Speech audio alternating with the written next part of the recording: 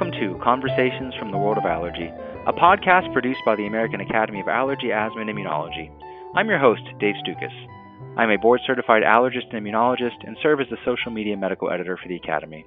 Our podcast series will use different formats to interview thought leaders from the world of allergy and immunology. This podcast is not intended to provide any individual medical advice to our listeners. We do hope that our conversations provide evidence-based information. Any questions pertaining to one's own health should always be discussed with their personal physician. The Find an Allergist search engine on the Academy website is a useful tool to locate a listing of board-certified allergists in your area.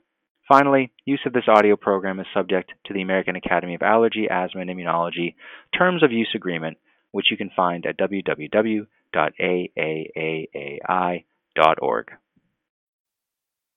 Today's edition of our Conversations from the World of Allergy podcast series has been accredited for continuing medical education credit.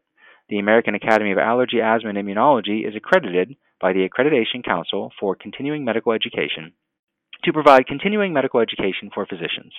Information about credit claiming for this and other episodes can be found at education.aaai.org/podcasts. Credit claiming will be available for 1 year from the episode's original release date. We are pleased to welcome Dr. Michael Schatz, who is our first repeat guest on our podcast series, and he is a professor of medicine at the University of California, San Diego, and practicing allergist at Kaiser Permanente, San Diego Medical Center, where he served as the chief of allergy for over a decade. Dr. Schatz is a past president of the American Academy of Allergy, Asthma, and Immunology, and serves as the principal investigator for the Vaccines and Medications in Pregnancy Surveillance System. Dr. Schatz has a long and accomplished career as a clinician and researcher with a particular area of expertise surrounding asthma and allergic conditions during pregnancy, which is the topic that we will be discussing today. Dr. Schatz, welcome back, and thank you so much for joining us again. And thank you very much for having me again. Yeah, well, this is going to be a great conversation, and I couldn't imagine a better guest to discuss this important topic, and one that's often misunderstood or poorly understood both by physicians and patients alike. So I'd like to begin by really talking about the normal changes that occur during pregnancy to a woman's body. Can you take some time and describe some of the normal expected respiratory changes that occur during this period? Yes, I'd be happy to. The two that are really most relevant to taking care of respiratory problems during pregnancy are dyspnea of pregnancy and a physiologic nasal congestion. So relative to dyspnea of pregnancy, which is thought to be related to the physiologic hyperventilation of pregnancy, this occurs in up to 75% of women. So it's really common, and it starts early in the pregnancy, usually in the first or second trimester. But what helps differentiate it from other causes of shortness of breath is that it's not associated with chest tightness or wheezing or cough or airway obstruction. So that helps differentiate it from the dyspnea associated with asthma. Certainly many people in that regard who have asthma have it prior to pregnancy, but some women will develop asthma or other respiratory problems during pregnancy for the first time. And then the question is, well, is it this dyspnea of pregnancy, which is really common, or is it asthma? And as I say, some of these signs of asthma, chest tightness, wheezing, cough, or airway obstruction would point you in the direction of asthma. And the absence of those would make the dyspnea of pregnancy more likely. Relative to the nasal congestion, that again is physiologic, it certainly can be mild and not reported. But some women develop what's called different things, but pregnancy rhinitis is probably the best term, which is defined as a syndrome of nasal congestion and vasomotor instability lasting at least 6 weeks without evidence of allergy or infection and limited to the gestational period. So these symptoms, which are largely congestion, tend to be most prominent in the second half of pregnancy and usually disappear within 2 weeks of delivery. In terms of treatment, one, of course, tries, if possible, with non-pharmacologic treatment, and several non-pharmacologic approaches may be useful for women who have substantial pregnancy rhinitis. For example, exercise can be useful. It leads to a physiologic nasal vasoconstriction. Raising the head of the bed at an angle of 30 to 45 degrees can help nocturnal nasal congestion. Nasal saline irrigation has been shown to be helpful for pregnancy rhinitis. And finally, an external nasal dilator has also been shown to be effective for patients with pregnancy-related nocturnal nasal congestion. So it sounds like that there can be both or either or upper and or lower respiratory sort of manifestations just from any woman becoming pregnant.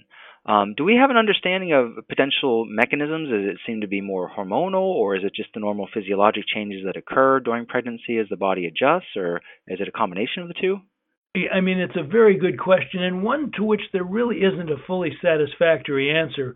In terms of the dyspnea of pregnancy, for example, that is felt to be related to the hyperventilation that is largely hormone mediated.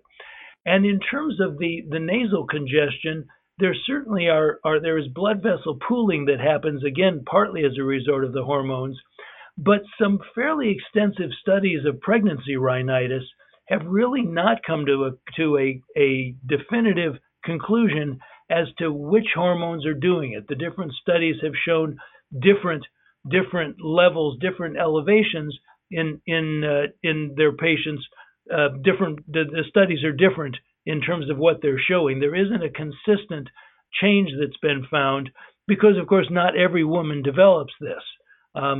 So it is probably related to hormones, but particularly for the rhinitis of pregnancy, it still remains a mystery. That's really interesting. Now, let's shift gears a little bit because I like how you describe the main things that can happen to any woman when they become pregnant. But what about those who already have pre-existing asthma or other allergic conditions? What are some of the different ways in which pregnancy can impact those women? Well, definitely a very good question, and it's something that women who are thinking about pregnancy wonder about, or certainly during pregnancy experience. Asthma, rhinitis, and eczema are the best studied, and in each of those cases, the condition can improve, worsen, or stay the same. Interestingly, and again, it's similar to some of these other changes, even in women who don't have illnesses. The reasons for these changes are not generally known. One of the interesting observations is that rhinitis and asthma tend to change together. If the rhinitis gets worse, then the asthma gets worse, and vice versa. But again, even though many physiologic changes occur, and there have been a number of studies trying to address this, it really isn't known. Part of the challenge is that what has to be explained is not only a given change, but why different women change differently. Do you feel that it's important for women to understand that, especially if they already have asthma, that if they are experiencing worsening symptoms, that they should discuss with their doctor? And if so, is that being communicated typically through their obstetrician, or in your experience, how do women come to understand that? Well, there's no question that it's very heterogeneous. That there are certainly women who've already been under the care of an allergist or other specialist first, but certainly the majority of women probably are not. And then it does largely depend on what the obstetrician tells them. And I think more and more obstetricians are recognizing the importance of these respiratory conditions and directing women to physicians who can help them with that. That sounds like a very important message to get out there. So, now you mentioned that we don't really have a full understanding necessarily of the mechanisms as to why some women get worse or better. But do we have any clues as to which women with asthma or allergic conditions are at risk to have more severe outcomes? Anybody who would warrant extra precautions or monitoring during pregnancy? Yes, again, the most information is for asthma, and it definitely appears that women with more severe asthma need to be more closely monitored, both because, unfortunately, they are actually the ones more likely to worsen during pregnancy beyond their pre-pregnant situation, and they're also the ones who are more likely to suffer the pregnancy complications that seem to be that women with asthma are at increased risk for, such as perinatal mortality, that is the baby dying before or after birth, preeclampsia, the blood pressure associated syndrome during late pregnancy, prematurity, intrauterine growth retardation, the baby is underweight, and even possible birth defects. So since all of that is worse in women with more severe asthma, those are certainly the women who warrant particular attention during pregnancy. And just so our listeners have a better understanding, how would you define severe asthma for these purposes? Well, and there are some standard definitions. I actually think that the simplest is that if women are on a combination of inhaled steroids and long-acting beta agonists and not under control, and again felt to be taking their medicines, which is its own issue in general and during pregnancy, but certainly women who are taking full doses of inhaled steroids and long-acting beta agonists and not controlled for the purposes of what we're talking about have severe enough asthma to really be followed more carefully. I think other characteristics would certainly be women who have exacerbations, either emergency room visits, hospitalizations, or oral steroid courses. Certainly two of those or more in the past year would, I think, be another risk factor that would identify the patient who needs to be more carefully followed. That's great, and it sounds like overall anybody with asthma, if they're thinking about becoming pregnant or if they are recently discovered that they are pregnant, that's something they should discuss with their asthma specialist and primary care provider. And along those lines, before we scare any woman out there who has asthma from becoming pregnant, what kind of tips or advice do you have specifically for women who have asthma prior to or during pregnancy? Anything they can do to try to optimize their health?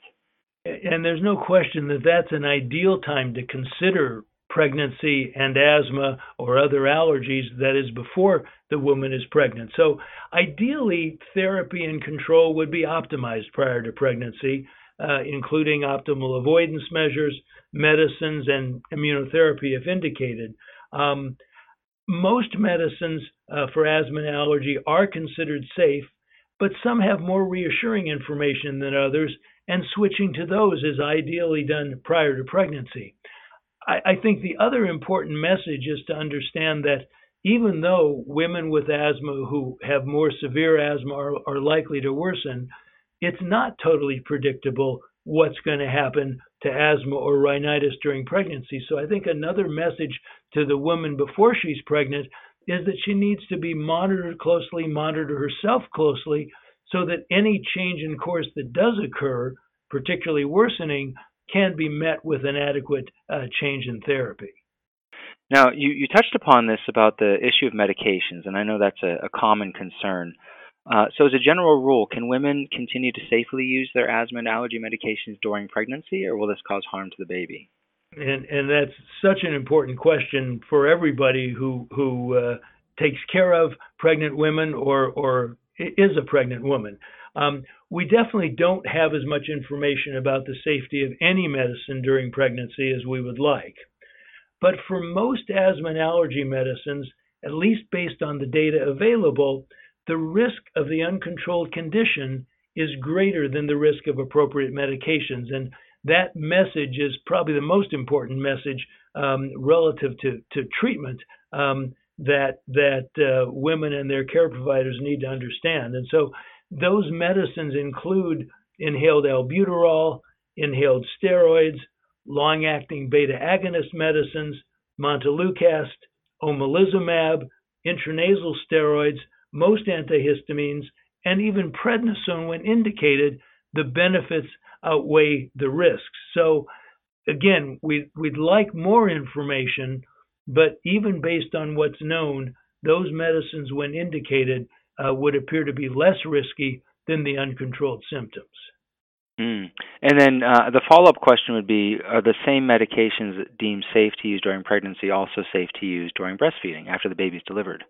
Yes, and of course, women are interested in that question, and it turns out that the answer is yes, because the baby actually gets less medication through breast milk than through the placenta. So the general rule is definitely that medicines considered safe or appropriate to use during pregnancy can also be considered safe or appropriate to use during breastfeeding.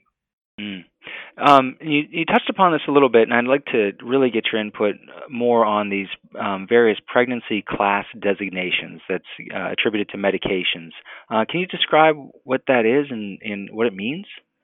Yes, the pregnancy class designations are well known and have been used to try to for both again women and their caregivers to figure out what type of medicine to use. However, those classes have now been eliminated by the FDA because they were felt to be an oversimplification and in some cases misleading. Even though that's the case, the Academy did a survey in the past year asking about the new label compared to these pregnancy class designations, and many people are still using these as a way to determine what to use during pregnancy. So I will go into detail about what they meant. So Class A meant that both animal studies and quote adequate and controlled human studies, that's how the FDA defined it, were reassuring. So animal studies reassuring, human studies reassuring, but actually no asthma or allergy medicine qualified for that designation. There were two ways in which a drug could get a Class B rating. Class B generally meant that animal studies were reassuring, but that adequate and controlled human data were insufficient for the drug to get a Class A rating. Budesonide was the only medication that was Class B due to the second criterion. Human studies were considered adequate by the FDA, even though animal studies showed possible adverse effects. Most drugs were Class C, meaning that animal studies were not reassuring and that sufficient human data, at least as submitted to the FDA, did not exist. Class D meant that human data were concerning, but the benefits of use may still outweigh the risks in certain circumstances. No Category D asthma and allergy medications were identified among currently available medications. And finally, Class X meant that the human data suggested that the drug was absolutely contraindicated during pregnancy. The benefits would never outweigh the risks. No asthma or allergy medications were labeled as Class X either. As I mentioned, this letter designation has now been eliminated by the FDA and replaced by a pregnancy and lactation section in the prescribing information, which provides much more descriptive information. The data available are described, the risks of the untreated disease are considered, and it's meant to give the provider more helpful information, not oversimplified information, and to really aid in the decision-making process. Again, our feedback from our members with the survey is that there needs to be increased education about really how to use this new label. And of course, not all of the drugs have the new label yet, but they will. Mm. And are you aware of any resource available for both providers and patients where they can actually look up specific medications to see what the new label shows, or is that still being developed? Well, at this point, it would be a matter of identifying the prescribing information for an individual drug. Mm. So, just searching for the drug and going to the prescribing information, that will take you to this pregnancy label. It has a risk summary, and that's helpful, a little easier to read than the details of the data, but the detailed data are there as well. And as I say, one of the advantages or one of the new pieces of this is to recognize not only the potential risks of the medicine, but the potential risks of the uncontrolled condition. Now that we've had a nice discussion, really detailing some of the changes and normal changes and problems that can occur for women who have asthma, can you describe the role that allergists can serve in helping women navigate their health during this time, particularly for, both in general and then particularly for those who are receiving allergy shots or immunotherapy? Yes, I mean, no question, allergists can play an extremely important role for pregnant women with asthma and allergies. Allergists can work with their pregnant patients to provide optimal disease control, education about their conditions, and really reassure their patients that control of their condition is the best way to optimize the health of the baby. Regarding immunotherapy, there are surprisingly few data actually regarding safety during pregnancy for either subcutaneous or sublingual immunotherapy, but the existing data are reassuring, with the exception of the concern regarding anaphylaxis, which obviously can be life-threatening to both the mother and the baby during pregnancy.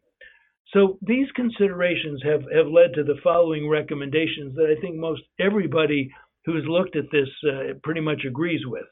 The first aspect of that is that if a person is already being treated, it can be continued as long as the woman is achieving benefit at a maintenance level or at least an apparent therapeutic dose, not having a tendency for systemic reactions.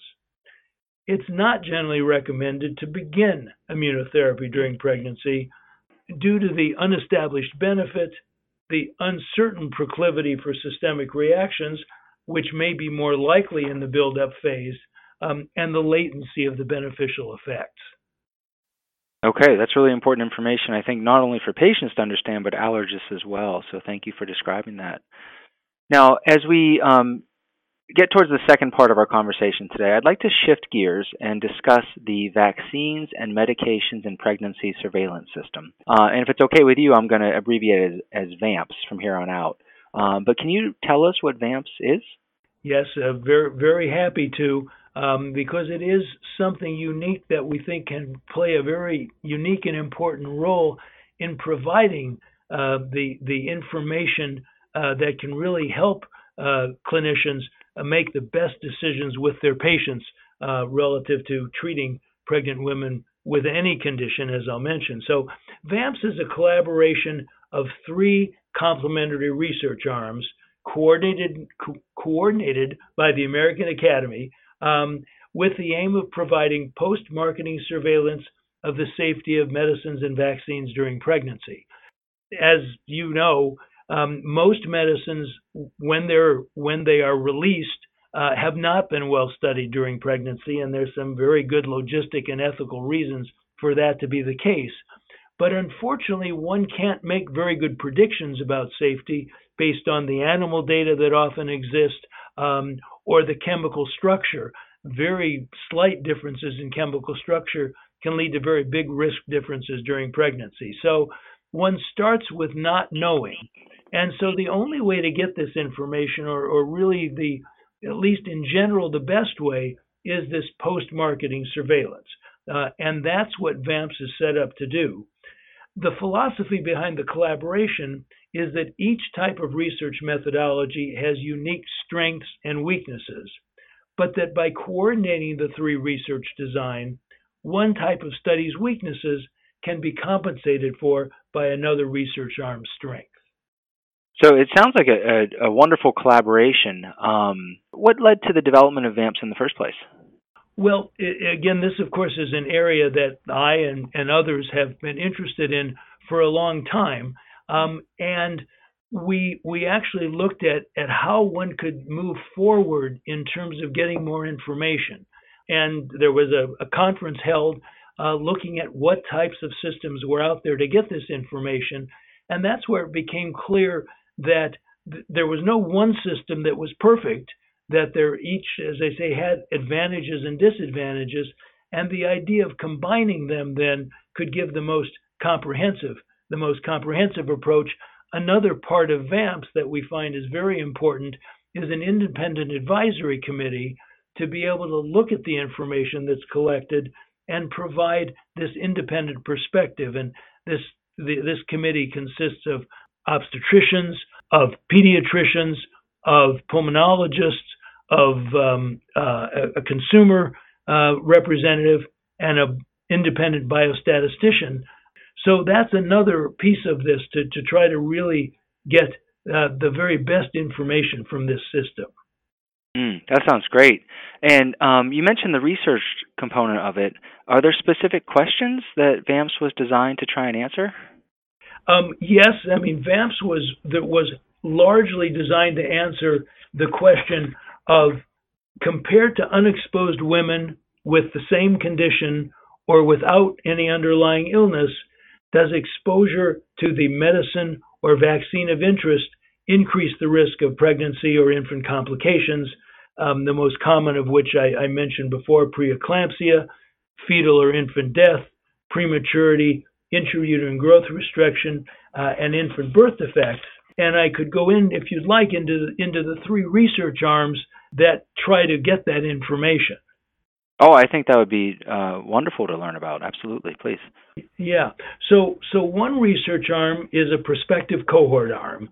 That's similar to the typical pregnancy registry, in which women who are taking a medicine are enrolled while they're pregnant and interviewed while they're pregnant for various exposures and potential confounders, and then pregnancy outcomes are measured after delivery. The pregnancy registry, or the cohort arm of VAMPS, has some advantages compared to the typical pregnancy registry, because our prospective cohort arm includes two types of controls. Many of the registries out there just get information on exposed women and then perhaps try to compare those results to a general population, not nearly as good as having concurrent controls, either with no medical illness or with the same medical condition but without exposure to the drug of interest. So the prospective cohort arm of VAMPS is very important and has some advantages. The second research arm is a case control arm. In that research design, infants with specific birth defects are identified, and exposures during pregnancy are compared in their mothers to maternal exposures in control infants without specific birth defects.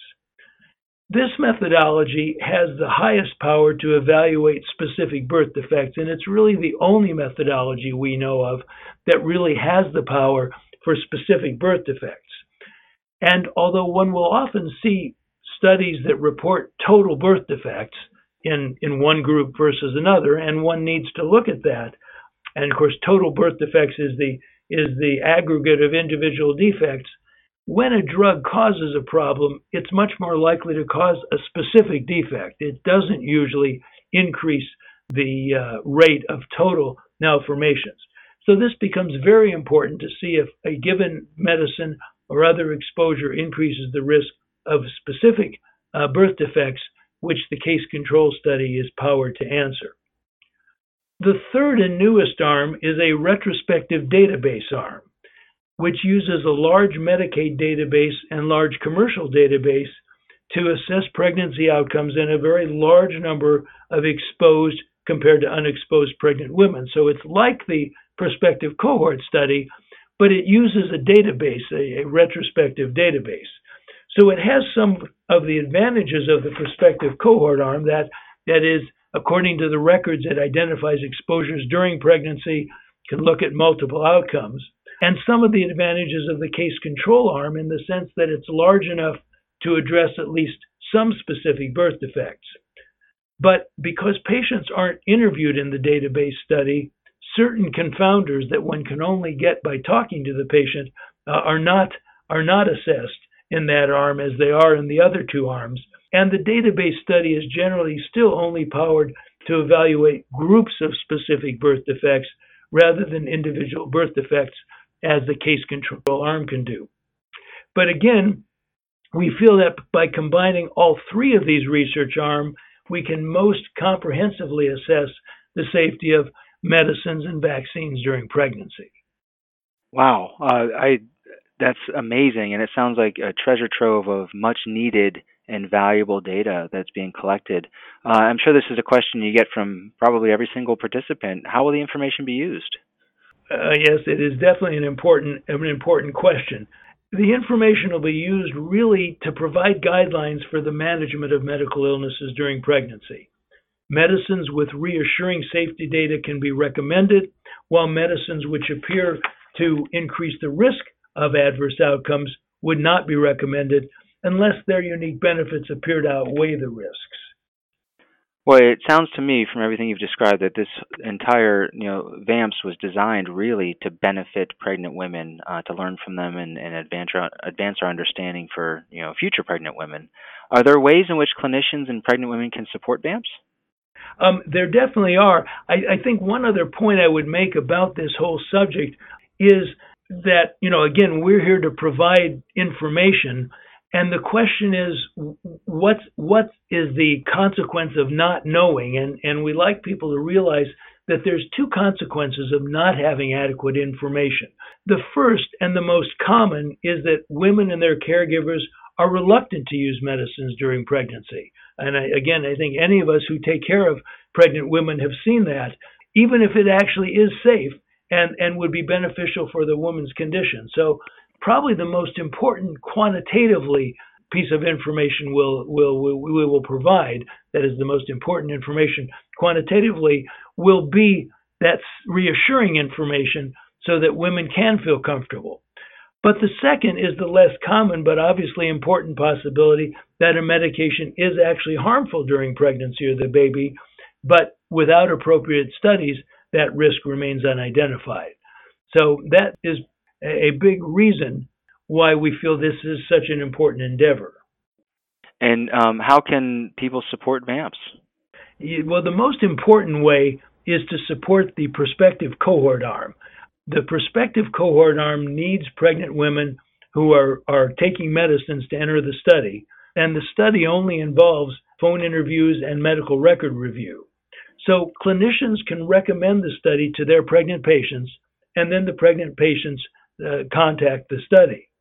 One of our major current projects is the study of the safety of asthma biologics during pregnancy. So we definitely need women who are taking any of the asthma biologics, benralizumab, dupilumab, mepolizumab, omalizumab, or reslizumab, as well as comparison women with asthma, especially severe asthma, who are not taking these medicines. So there's a phone number that I want to give to recommend or enroll in the study, and a website that the clinicians can give their pregnant patients to call. So the phone number is 866-626-6847. I'll repeat that, 866-626-6847. And the website is www.mothertobaby.org/asthma. Again, www.mothertobaby.org/asthma. Okay, that's great. And just to clarify, it dawned upon me as I listened to you describe this. I'm not hearing you say that pregnant women are being experimented upon in VAMPS, but that this is a very different system. Is that correct? That's correct, and I think that does bring up a very important point. I mentioned that these drugs are not typically studied before they become available, because in that case, typically either a placebo is used or comparisons, but people are randomly given medicines in those typically pre-approval studies.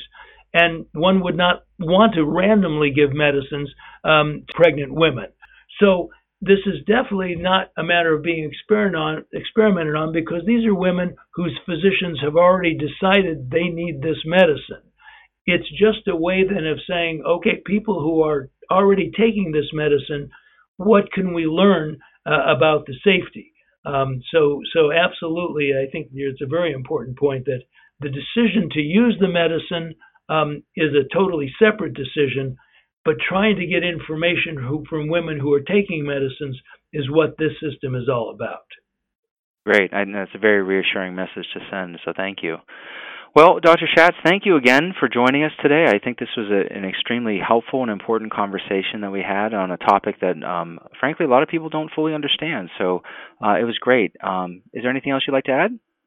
Well, I think I'd only add that managing asthma and allergic disease during pregnancy is particularly challenging due to the concurrent presence of two patients, a mother and developing infant. But I do believe that allergist immunologists are very much up to that challenge, and a combination of optimal patient education, trigger avoidance information, appropriate medication, immunotherapy when indicated, and close follow-up should optimize the health of both the mother and the baby, which is, of course, everyone's goal. Well said. Thank you again. We hope you enjoyed listening to today's episode. Information about credit claiming for this and other episodes can be found at education.aaai.org/podcasts. Credit claiming will be available for 1 year from the episode's original release date. Please visit www.aaai.org for show notes and any pertinent links from today's conversation. If you like the show, please take a moment to subscribe to our podcast through iTunes or Google Play so you can receive new episodes in the future. Thank you again for listening.